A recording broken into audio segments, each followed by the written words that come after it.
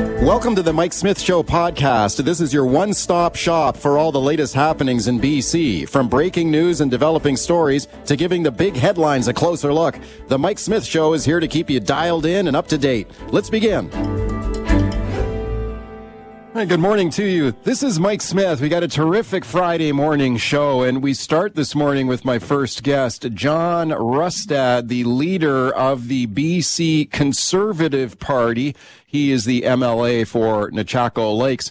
We're going to talk about the idea of a provincial police force in British Columbia. Is that the direction we should go in? Maybe phase out the RCMP, bring in a provincial police force instead? Let's discuss it with John Rustad. John, thank you very much for coming in today. Morning, Mike. Thanks for having me in. You bet. Thank you for doing it. Okay, first of all, let's talk about the turmoil we've seen in policing here in British Columbia, especially in Metro Vancouver and the city of Surrey. So we saw the Solicitor General this week, Mike Farnworth, bring the hammer down here on the city of Surrey, saying we're going to force you, provincial power here, we're going to force you to transition to this new municipal police force, phase out the RCMP. What did you think of that decision? Well, I think it was a very authoritarian move by this government. I mean, at the end of the day, the policing has always been the responsibility of municipalities. Surrey is paying for the police force that they have. And ultimately, the elected officials should be able to make a choice. But I think what the biggest tragedy through all of this is the fact that information has been kept from the public in terms of the challenges. When you look at RCMP really across the province, we are seeing a shortfall of police officers. And this past winter, I asked a question in question period about this, where the RCMP, by the numbers I have, are short 400 staff across the province. And the soft number is closer to 1,500 because of retirements or because of people on leave and these sort of things. And so I think Farnworth is looking at this issue saying, well, how on earth can Surrey staff up? But the reality is all of this information should have been out years ago so that Surrey wasn't put in this kind of a situation and that the government then didn't have to be take an authoritarian approach. Okay, you and I were just chatting off air here about this, and you think that this is maybe one of the reasons that Farnworth did this, because of the shortage of RCMP officers all around the province. Well, if you phase out the RCMP in Surrey, the biggest RCMP detachment in the whole country, does that frees up some RCMP officers to travel to these other detachments? Do you think that's you think that's a factor? I would certainly think. I think when Farnworth was looking at it, and he was very careful with his words, he talked about what was in the best interest for Surrey and the province. Yeah. So he hinted that his hope is that he'd be able to have these RCMP come out of Surrey and be able to meet some of these problems that he has elsewhere in the province. So, but the reality is he's been in denial of this problem for years. And actually, this is a problem that even started before the NDP came into power. It even started under the BC Liberals, that we've had this shortfall of RCMP, and it's just been this growing. We need to see, if we're going to stay with the RCMP, we need to see more trained RCMP officers coming in and being available in British Columbia. But I think Farnworth has another thought in mind, which is if he forces Surrey to do this, if he takes the authoritarian approach and overrules the democratically elected decision-making within Surrey, it's going to free up officers to help with policing elsewhere in the province. Okay, so when you call this an authoritarian move by Farnworth, do you therefore think that he should have allowed the city of Surrey to make their own decision on this? They should be allowed to keep the RCMP if they want to? Well, I think this is a decision that, quite frankly, has been in the making for years because of the problem. They weren't honest with the people in Surrey. So, I mean, the previous government in Surrey knew that they had a problem with recruiting and they didn't have enough officers. They weren't getting the services that they wanted, so they wanted to move away from the RCMP. Where was the government then in terms of just giving the correct information to the people to be able to make a decision on that? But at the end of the day, we have a democracy, do we not? We elect people to make decisions on our behalf, and that is at the municipal level or that is at the provincial level. The municipal government has the authority to decide how it wants policing services. And right or wrong, and I'm not arguing that the decision was the right decision by Surrey, but right or wrong, it's the provincial government's role to then support whatever that local decision is and figure out how to make it work. So he should have stayed out of it. Well, I think ultimately the error was made before the previous two elections. This information should have been made available, and we should have been having this discussion, because if the RCMP are not training enough people to be able to service British Columbia, should we be considering a provincial police force instead to be able to meet our needs? Okay, let's talk about that now. My guest is BC Conservative Party leader John Rustad. So this whole idea of phasing out the RCMP, never mind just in Surrey, but in the entire province, and replace them with a provincial police force. This is very intriguing because you had an all-party committee of the legislature recently recommended that that's what we should do in BC. Let's have a listen to NDP MLA Doug Routley here. He was a member of this committee. Have a listen to him here make the case for a provincial police force in British Columbia to replace the Mounties. Listen to this. Having accountability, having the ability to set the goals, set the priorities, set the standards for recruitment and advancement within a force, the deployment of resources, all of that will be in the grasp of the people of BC. What do you think of that argument here? Get rid of the Mounties, let's have our own provincial police force. Well, this is something that has been talked about for years. Ontario obviously has a provincial police force. Quebec has a provincial police force. We're the only third largest province in the country, and we don't have our own provincial force. Other provinces are looking at it as well.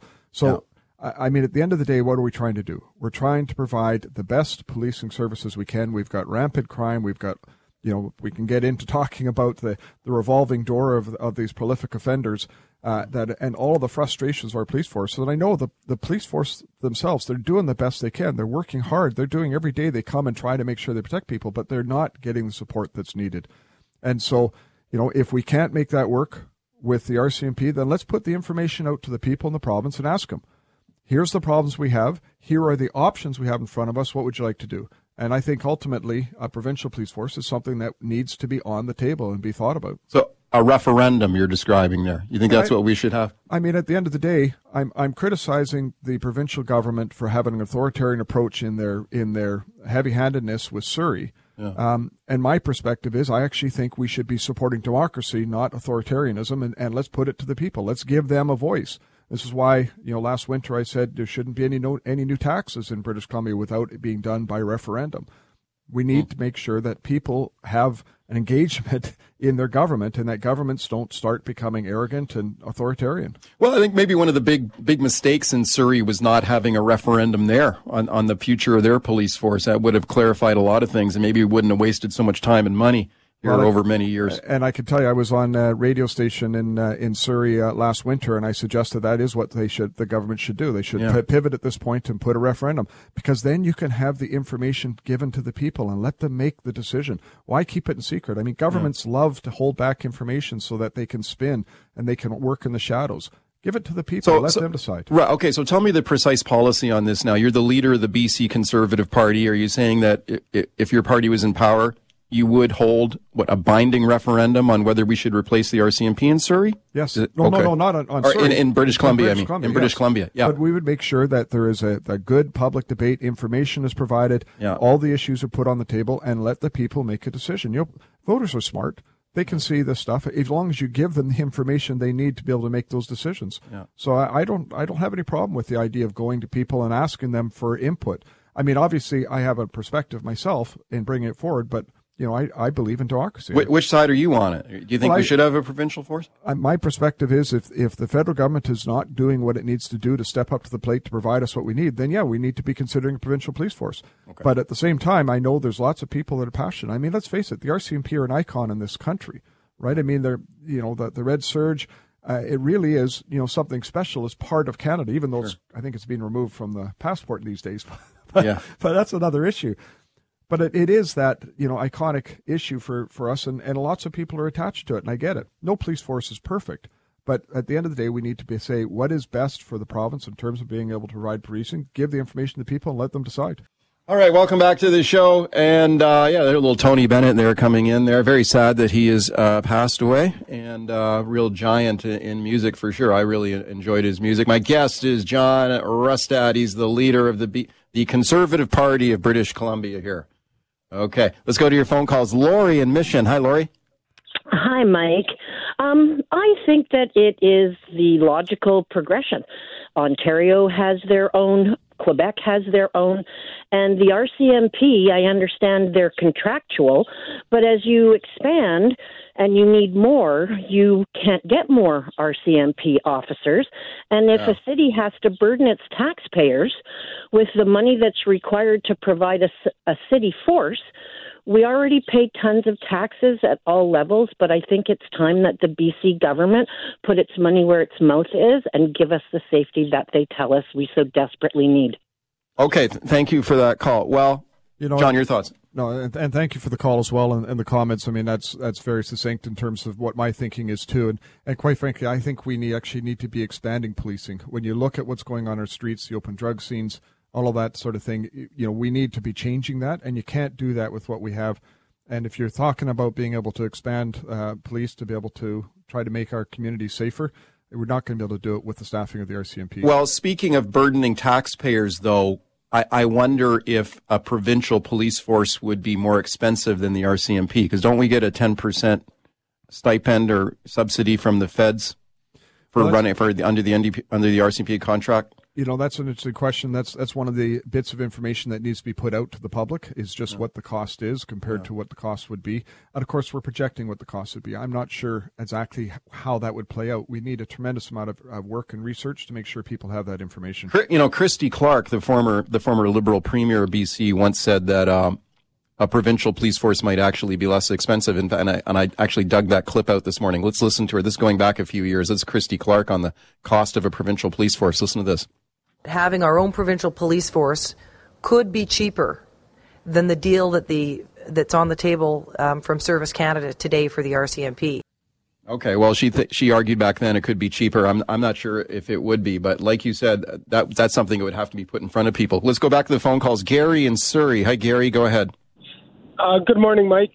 Thanks for letting me be on the air this morning. Sure. RCMP is doing a great job. I live in Surrey, I think across the province and across the nation. In terms of resourcing, all industries across the board are, experiencing finding qualified candidates to fill these positions, including OPP. Now, in terms of switching over to the provincial police force, I 100% agree that there should be a referendum. There should be, public should be given the information to make an informed choice. Accountability-wise, RCMP, I understand, is accountable to the mayor at the mayor level, as well as to the provincial government and the federal government. Thanks for your Gary, topic and letting me on the air. Thank you. Thank you for the call. Your thoughts? Yeah, thank you for that. And I don't dispute the fact that I know lots of people in the RCMP. I know lots of people in police forces really across the province, both municipal and the RCMP. And I know they do their best. They do a good job. And I've got relationships with folks up in my riding in terms of it. But the question is really, if we need to expand policing, how can we do that? And the call is right. I mean, we have a labor shortage. We've got a challenge with this. And that has to be some of the information that's also put on the table in terms of what those choices are for voters to be able to make the correct decision. Adam on the line in Burnaby. Hi, Adam. Go ahead. Hey, Mike. Yeah, I think, if we're talking about like a BCPD, I agree that a referendum is the way we need to do this. I mean, you look at what happened in Surrey, that should have been put to a referendum. It could have avoided the whole mess. I mean, when you're talking about people's safety, I think the people should make the final decision when it comes to their own safety. Yeah, no, I agree. I think if we're going to consider a provincial police force, I think a referendum makes a lot of sense. Let's go to Al in South Surrey. Hi, Al. Go ahead. Yes, we actually had two referendums. The last two elections, the main issues was either getting rid of or keeping the RCMP. So basically, Surrey is almost split 50-50. In fact, in the last election, we heard more about the woman driving over McCallum's foot, and I never heard about that same woman parading in front of his house against getting rid of the RCMP. So okay, Al, thank you for that. Well, I think people are divided in the city of Surrey over their police forces. There's no question it is, but that's why it is important to make sure everybody has the information. Yeah. Right? And information has been withheld from people, and I don't believe that's what government should do. Government should be open and transparent, give information to the people, and then let the people judge government by how they react to that information. Squeeze in one more call. Robin in Vancouver. Robin, you got like 30 seconds here. Yeah, all right. If all the provinces form their own police force, they would have to deal with Ottawa because Ottawa lays down the criminal code. Okay. Well, it is a good question, and there are issues certainly with what Ottawa's done on bail reform, for example. There's a number of things that Ottawa's doing that create a real problem for police forces with the criminal code, and there's some options we can look at in BC outside of that. But of course, that is purely in the federal jurisdiction. We just got 30 seconds left here. How is it going with the Conservative Party and this move to take over the Conservative Party? You got booted out of the Liberal Party there by Kevin Falcon. Do you have any regrets in what you're doing now, leading this party? You have 30 seconds. I can tell you, it's certainly going to take longer than 30 seconds, but in the Coles Notes version, what I can say is this. I am more engaged now with people around the province. I've seen more people come in and be engaged with politics, be optimistic about being able to have a choice, being able to have a future other than what was there. And so it's been very fulfilling. It's been great. All right. Let's keep talking about the RCMP in the city of Surrey and in British Columbia as a whole, especially in the aftermath of the order this week by the provincial government to phase out the RCMP in Surrey, continue the transition to a new local police department. My guest is Brian Sauvé. Brian is the president of the National Police Federation. That is the union for RCMP officers in Canada, and I'm very pleased to welcome him back. Brian, thanks for coming on. Thanks for having me, Mike. Yeah, I appreciate it a lot. And I know that this ruling, this order by the provincial government was not the outcome you were hoping for or campaigning for. Let's talk about that first. What are your thoughts on the provincial decision here on policing in Surrey?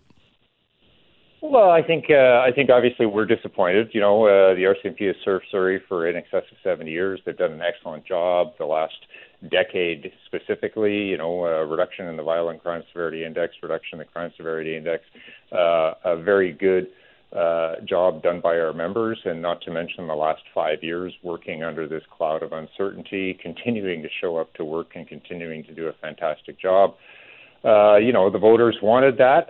They wanted to continue on with that. All of the polling we've done externally with the residents of Surrey showed basically don't throw the baby out with the bathwater.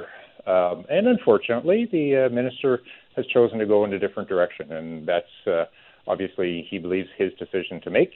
And we'll just sit back and see what the city does. Okay, we'll see what the city does. So do you mean like you think there's a positive? This is not over? I have no idea, and I'm not going to presuppose anything what the mayor is going to do. Clearly, in her statement, she and City Council will examine their options. They will look at the decision from the minister and determine where they're going to go, if they're going to accept that, if they're not going to accept that, and off you go. My only concern, obviously, now is, you know, our members are challenged and frustrated with the amount of time this has taken. I accept that the SPS members have been doing an excellent job for the time they've been under this cloud of uncertainty, but for our members, it's been almost 5 years complete where they're sitting there saying, you know, what does my career hold for me? Where can I go? You know, I've had a commitment from discussions with the commanding officer and the commissioner of the RCMP that they will be considered as priority staffing placements. The RCMP is not going to be forcing them to go to someplace they don't want to go. So they'll consider all of their career aspirations if they want to stay in the Lower Mainland. If they want to go to Nova Scotia, we'll do everything we can to get them where they want to go, to recognize the amount of dedication they give in the city of Surrey in the last 5+ years. Let me ask you about some of the arguments that came forward here opposed to the RCMP in the city of Surrey. And I think the city has been divided on this. There's been political division on it as well. Let me play a clip here for you. This is on yesterday's show. Cash Heed, the former Solicitor General of the province, he supports this move by the province. He thinks the BC government is doing the right thing here in forcing through the new Surrey Police Service. And listen, he's going to explain why here. Have a listen. Here he is on the show yesterday, and I'll get your thoughts. Cash Heed. We have 1,500 vacancies in the RCMP in BC alone, 500 clear vacancies and 1,000 people on other leave. They cannot do it. They cannot continue on with contract policing because they just don't have the resources to do it. They've stretched themselves too thin. Says the RCMP is stretched too thin, just not up to the task. Your thoughts on that, Brian? Well, it's unfortunate that a former Solicitor General actually doesn't report actual factual information. One would think that they would actually give you the facts, and we have actually made those facts available. The BC of the RCMP has made those facts available. Those 1,500 vacancies, 1,000 of them are occupied by people who are taking maternal or paternal leave or injured at work. That happens in any organization. Those positions cannot be filled because they are already occupied by people. The other 500, I find it's disingenuous that the minister, the premier, or even a former solicitor general is suggesting that the RCMP can't fill those vacancies because those vacancies actually have been unfunded by the province or frozen since 2012. So the RCMP cannot even fill those positions if they have the bodies available because the money is not there to pay for them. It's only until last year when this premier chose to refund about 277 of those 500 frozen vacancies over the next 3 years. And the RCMP is well on its way to filling those positions. But even that, at the end of those 3 years, will still not even be at the 2012 authorized strength for the BC RCMP. So the responsibility actually sits in the lap of the government for not funding the positions. And now they're using the argument that they don't have those 500 positions filled because they haven't funded them. So it's kind of disingenuous. I'm speaking to Brian Sauvé, president of the Union for RCMP Officers in Canada. It's the National Police Federation. Let me play a clip here for you from Mike Farnworth speaking this week, his decision to force through the new Surrey Police Service in the city of Surrey, phase out the RCMP. And he was asked, why are you doing this? And he said, here is one of the key reasons here. He was very worried about restaffing the RCMP in Surrey if the city had got its way to keep the Mounties. Here's what he had to say, Brian, then I'll get your thoughts. Mike Farnworth. If you have a mass exodus of Surrey Police Service officers, how are you going to restaff them?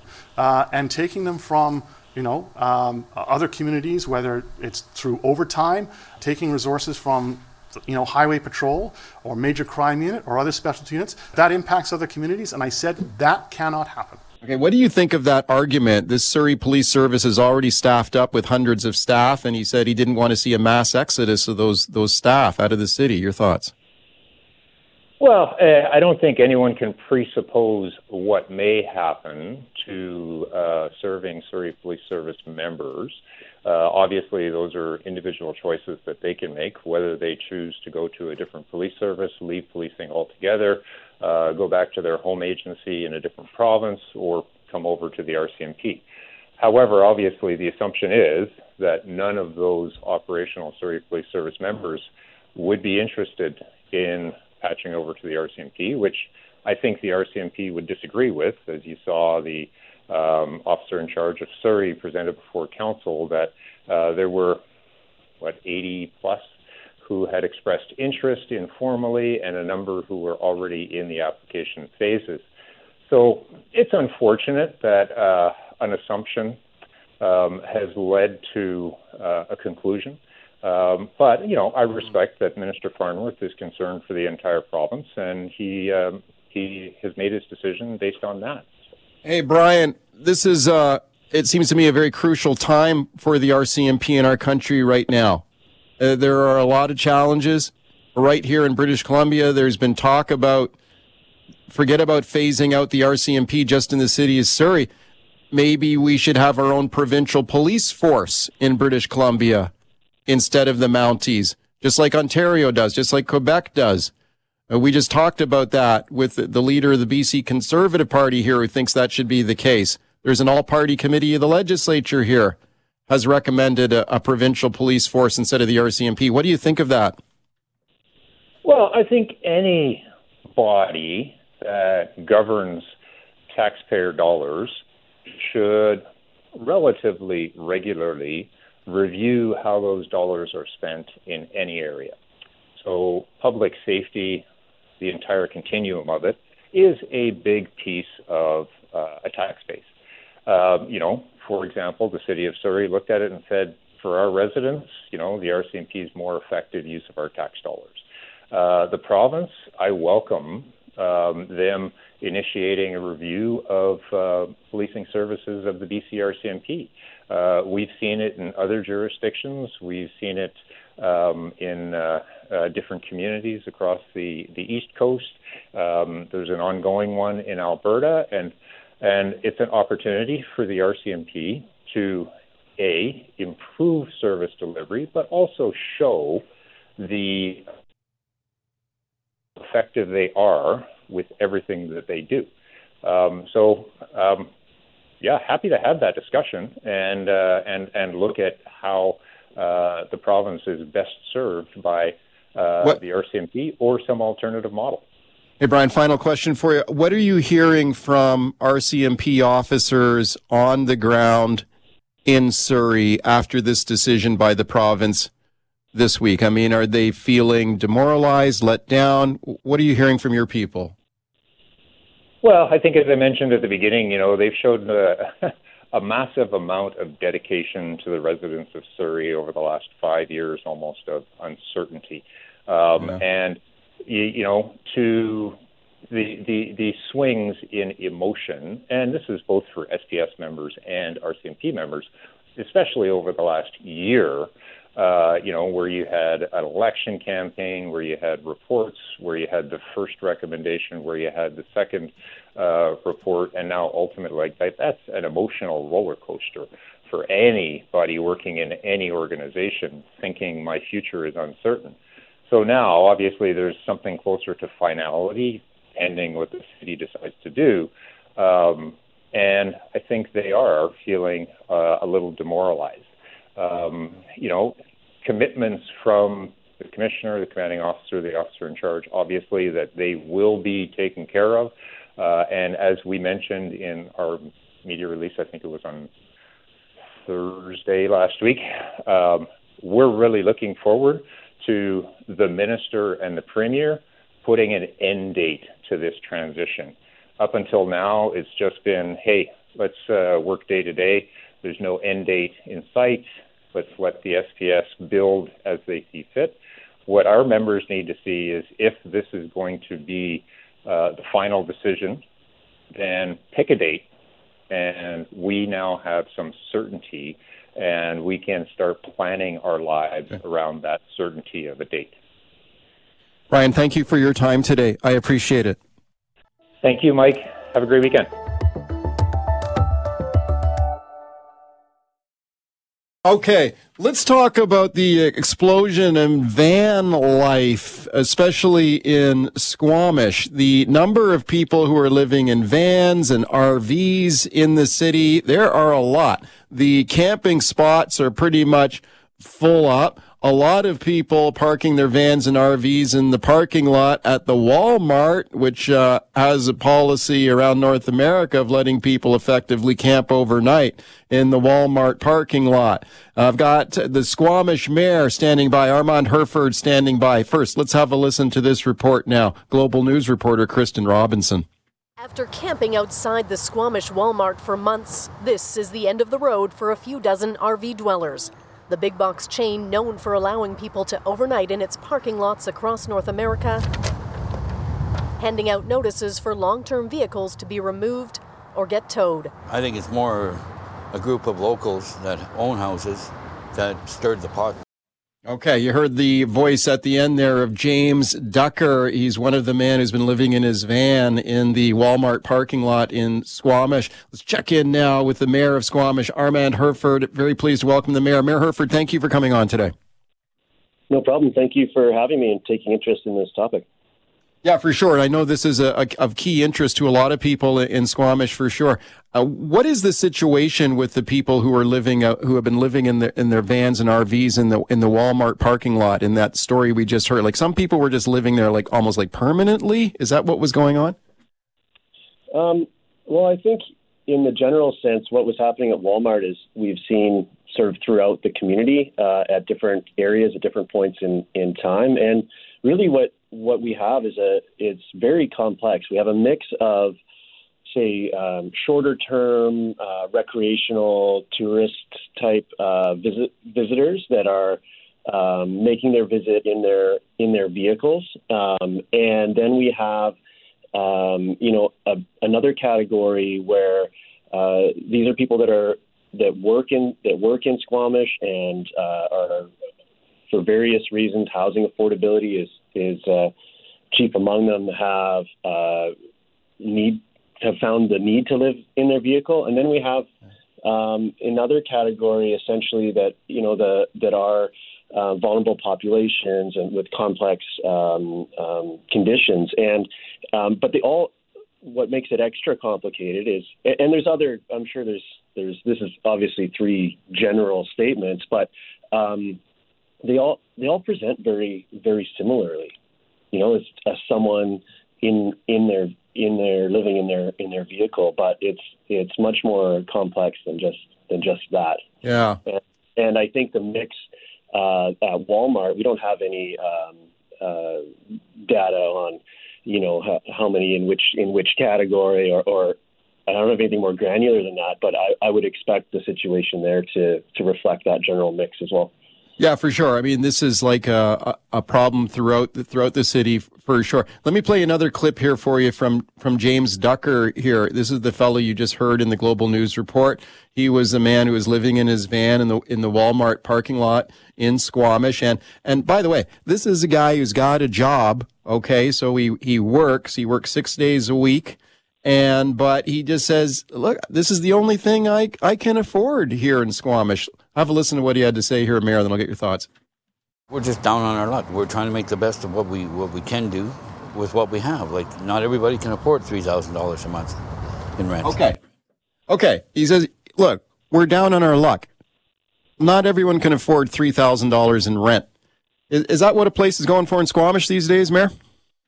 Yeah, as a renter myself, I can speak to this. And my experience is that I think I've lived in 4 different places since I was first elected in 2018, and I now have the pleasure of paying more than twice as much for less than half the space. So we've seen a dramatic increase in rents, and we have a shockingly low vacancy rate, somewhere in the neighborhood of 0.5%.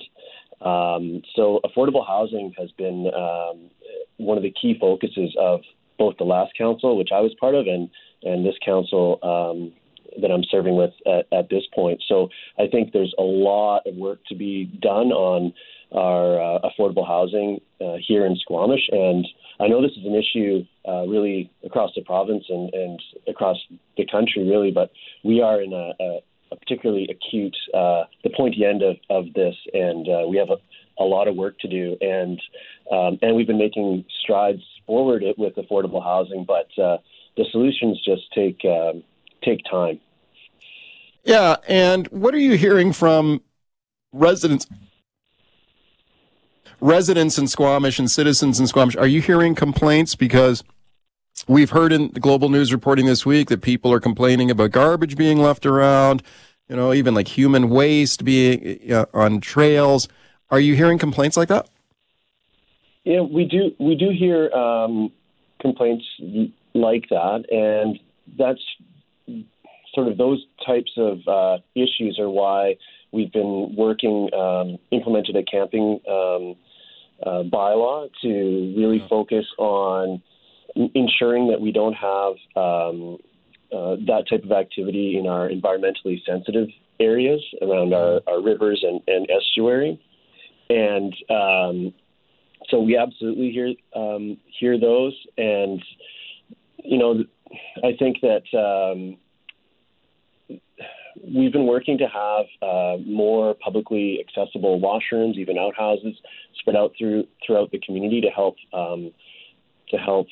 with that issue. And we've introduced a mapping layer that even locates those. So we're doing a lot of very proactive things to to help mitigate the impact. And really that also has positive benefits for other members of the community as well as they go about their day. But these are absolutely things that we can't be having. And essentially, the large number of people that we see, both visitors and longer term, just can't practice that large number just cannot practice no trace practices in the same space. Yeah. It's just not practical. And I know that the Walmart situation in particular, there are no services there besides the store, which is not open 24 hours a day. So, and at a certain point, I've been quite impressed with the how generous Walmart has been up to this point, and clearly there's been there's a limit to that, and really it seems to be behavior driven with these exact issues, the garbage and the waste, and in other areas it's and there as well we're concerned about animal attractants. We are steps from the wilderness, which is part of the reason folks like to come here, and in other contexts really concerned about wildfire interface to our community as well, which all ties in. Are you looking? Just have a minute left here, Mayor. I don't think this is going to get much better anytime soon, given the affordability crisis that we have here in trying to find housing. So you got a lot of people living in vans and RVs in Squamish. Would you like to need some help? Like, what's your message to the provincial government here? We got a minute here. Yeah, thank you. Well, one, we've been advocating to the province for years to increase the camping capacity around Squamish for our short-term, for our, those recreation visitors that I was speaking about. And I think that's one of the areas where we can really have an impact, because there are places to go camp, and that's really where you should be, where there's facilities. But we do need provincial support there, and that can be through rec sites and trails or provincial park expansion. That is that we've been pushing for, and I know that the province is taking aggressive action on affordable housing, and we are looking to leverage every possible opportunity that comes forward that way. But really, that short-term recreation visitor is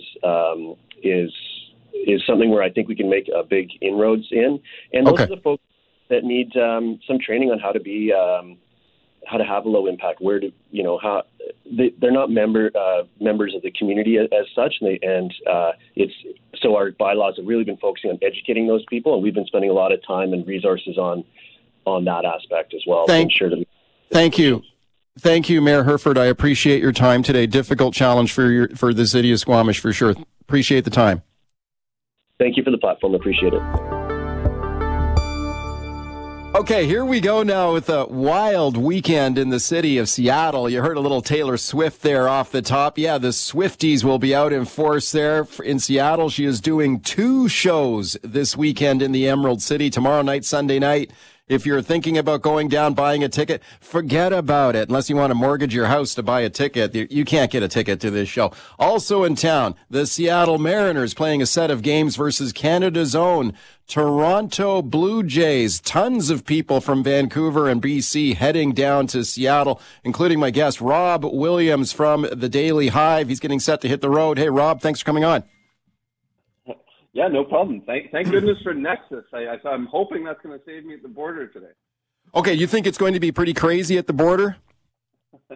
I do. I think it's going to be. I think the day that you really need to watch out for is Saturday, because that's the first day of Taylor Swift. She's playing 2 concerts, so Saturday evening and Sunday evening. But you've also got the Blue Jays playing an afternoon game at 1:00 on Saturday.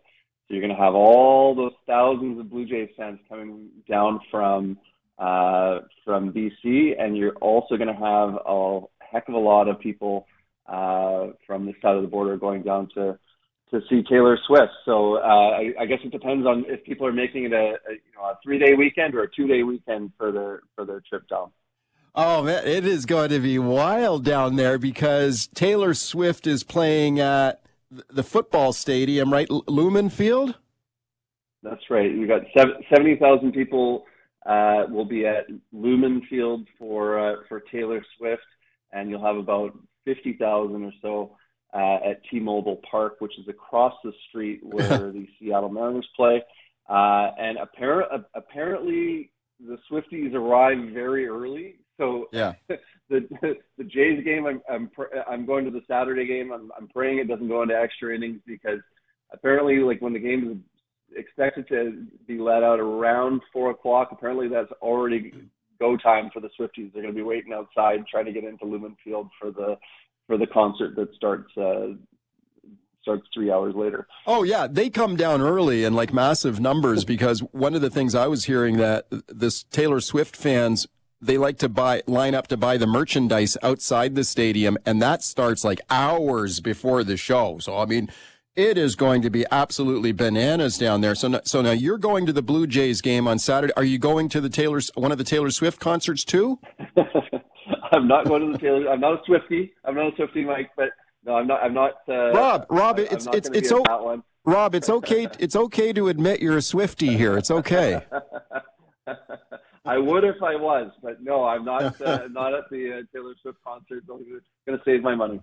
Okay, so what are Seattle officials saying down there? Because they're already putting out warnings, like the crowds are going to be massive and public transit is going to be strained to the breaking point here.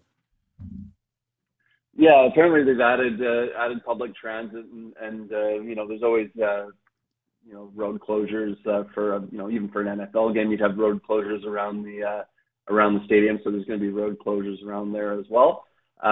Something I did a little digging into, I looked at the cheapest available hotel room when I checked a couple days ago in downtown Seattle for Saturday night is $1,400, over $1,400, and that was for a modest 2.5-star hotel in Belltown. So that gives you an idea of how many visitors are going to be in the city. And of course, I mean, I don't know if you've ever been down for Blue Jays weekend in Seattle, but it can sound like a Blue Jays home game in Seattle. There are thousands upon thousands, maybe up to 10. I don't know, maybe up to 10,000 people would be my best guess on how many Canadians would be coming down to cheer on the Jays. $1,400 for a hotel room. Is that U.S. or Canadian? That's Canadian dollars. That's the conversion okay. From. I was on Expedia taking a little poke around, so that was the cheapest one that I found for Saturday. Yeah. Yeah, okay. And you talk about this tour, this Taylor Swift tour. I mean, this thing is just absolute monster, huge. We talk about money here. You think about, they must be thrilled in Seattle. I'm thinking of the economic impact down there. That's right. Yeah, it's been estimated that Chicago recently, the Chicago Tourism Board recently, Chicago recently hosted Taylor Swift, and the Tourism Board said that they had broken an all-time record for hotel rooms used. Wow. And in Denver, it was estimated that Taylor Swift had a $35 to $40 million economic impact, and that's for each night of her concert in Denver. So that gives you an idea of just how immense Taylor Swift is right now. Rob, have a good trip down there. Enjoy the game. Enjoy the crowd surfing there outside the stadiums. It's going to be packed. I guess you just got to be patient when you're down there and just enjoy the experience. I don't think you'll be moving around too quickly there with a crowd that size. Will do. It should be fun. All right, Rob. Thanks for taking the time. Anytime. You bet. Okay, Rob Williams there from the Daily Hive getting set to hit the road down to Seattle. Him and thousands of other people. Taylor Swift in for 2 shows this weekend in Seattle. The Blue Jays in town playing the Seattle Mariners. As you heard Rob describe, there are tons of Blue Jays fans heading down there as well. Be prepared for waits at the border crossing. If you're thinking maybe you could take the train down there, well, that's kind of limited too. Check online for your transit and travel options, but it's going to be a wild weekend in Seattle. All right, let's talk about the big summer blockbuster movie opening today. Actually, there's two of them, right? You've got Oppenheimer opening today. I'm going to see that one tonight with my family. And of course, you also have Barbie opening today. Some people going to see both movies opening today. That's called Barbenheimer, if you're seeing both of them. Barbie, though, wow, talk about the hype for this movie starring Margot Robbie as Barbie, Canada's own Ryan Gosling as Ken. Have a listen to this report and all the hype and hoopla for the Barbie movie here. This is from NBC News. The Barbie movie, a pop culture phenomenon, unleashing a giant pink wave on screen. So cool. On social media, where hashtag Barbie movie has racked up 1.7 billion TikTok mentions. And IRL too. Hard pressed to think of a single film that has created this much buzz and really this much of a craze, where it impacts pop culture and it impacts what people are wearing and what people are posting on social media and what they're talking about. Okay, I've got marketing professor Sherry Lambert standing by. First, let me quickly chat with producer Tim French. Tim, tell me the story you told off air here about the Barbie movie. Mike, I gotta say, Barbie Mania is real. It is a thing. I went to the movie theater last night with my dad to see the Mission Impossible movie, and when the movie got out at around 10 p.m., there were a bunch of people waiting to, in the lobby to go see the Barbie preview, and a good chunk of the people were dressed, not just wearing pink, but beautiful gowns, full-on outfits. This is a real craze. It is a thing. It really is a thing. Thank you for that, Tim. Let's check in now with Sherry Lambert. Now, Sherry is Associate Professor of Marketing, Temple University. Hi, Sherry. Thanks for coming on today. Thanks for having me. Yeah, you bet. This is like a marketer's dream here, this movie. Wow. Talk about hype. Tell me a little bit about the marketing of this film. This has been quite extraordinary, right? Oh my gosh, the marketing has been off the charts. Yeah. Everything from brand activations to collabs, these partnerships are everywhere. I think the last time I looked, it was approximately 22 collaborations that Barbie has done with other products, everything from pool floats to Swoon ready-to-drink lemonade to Airbnb, a pink wrapped Malibu mansion, Barbie Malibu mansion. It's ridiculous. And exactly as you said, it's off the charts. People in pink and in gowns dressed to the till to go see the movie. Well, that sounds like a lot of fun. People are really getting into it. And why do you think there's so much interest in this movie? I mean, is it just good marketing, or is there something else going on here? It's people want to feel good. They want to feel happy. And as a marketer, it is a marketer's dream, as you said, because it's about nostalgia marketing. Barbie's not new. She's not new. She's been around. And I think it's a feel-good nostalgia thing, and people want to get out. And what a great pull for us to get back into the movie theaters, right? Sure. We've been watching a lot of streaming and still have been watching a lot of streaming or watching movies at home. So this is a great pull for us. Yeah, for sure. And I think for people who they're looking for something uplifting for sure. And, people will remember playing with Barbies when they were kids, right? So like you said, there's a lot of that nostalgia going on, right? So do you think that, how do you attribute the longevity of Barbie and the continuing appeal? Why has it gone on for so long? Look, I think Barbie, I don't want to date myself here, but if we go back in time, Barbie as a woman, and you're looking at Barbie, she could be anything, right? She could be an astronaut. She could be a doctor. She could be a lawyer. She could be anything. And I think that feminine, that female empowerment, that happened back in the 60s and 70s. And it's great to see that again. And in this movie, that's part of it. I'm going to see the movie tonight. Could not get tickets last night at the opening. So this is really great. It's about, she can do anything. She's not bound by anything. This movie and a lot of movies aren't necessarily marketed towards women, but this movie is. And that's also very telling, I think. So you're going to see some men there. They might be brag there, but you're going to see some men there, and they might be a little bit, courageous to throw on their pink. But there's a lot of buzz around this, and you know what? They're calling this July is the pink month. They are really trying to do it. I was just walking through a town, and in the shop windows, everything's pink and everything's Barbie.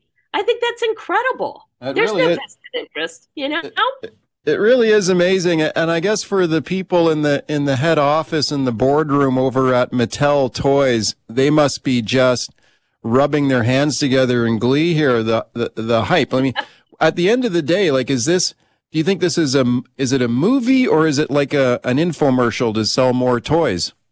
Oh my gosh. Well, okay. Well, two things. One, you're absolutely right. They have to be tickled pink. They really do. I mean, they have to be just pinching themselves. I think it's beyond selling toys. It's about selling this movement and this feeling. And I think it's going to be tough for the movie to live up to the hype. I think it's going to be real tough because that hype is real and it's real strong.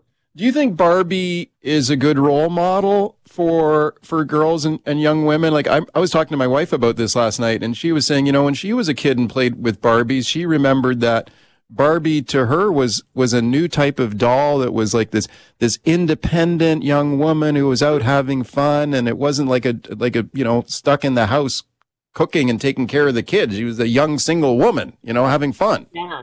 Yep. And if you've seen any of the clips or the trailer on the movie, you definitely see this, right? Because Barbie comes out of Barbie world in this movie. She's in the real world, so she's really exploring. She's the one driving the car. Ken's in the car. She's really taking the bull by the horns and taking charge of her life. So I think that's a message that is going to still to this day resonate with young girls. And even our Gen Zs, our 25-year-olds, I think they're going to love this movie for that reason. Yeah, and just last question for you now. Like, you're a marketing expert there at Temple University, Sherry, and when you take a look at the marketing of the extraordinary marketing effort in this film, all the sort of commercialization deals and endorsement deals they did, and products and stuff like that. Have you ever seen a movie like this that has sort of had that wide a range of marketing appeal? Not at all.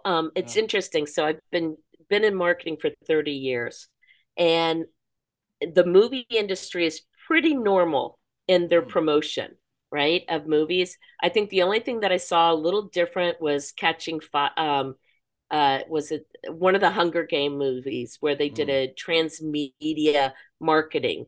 Nothing has been like this before. This is crazy. And as we started our discussion, it was like, I stopped counting at 22, 22 collaborations or partnerships.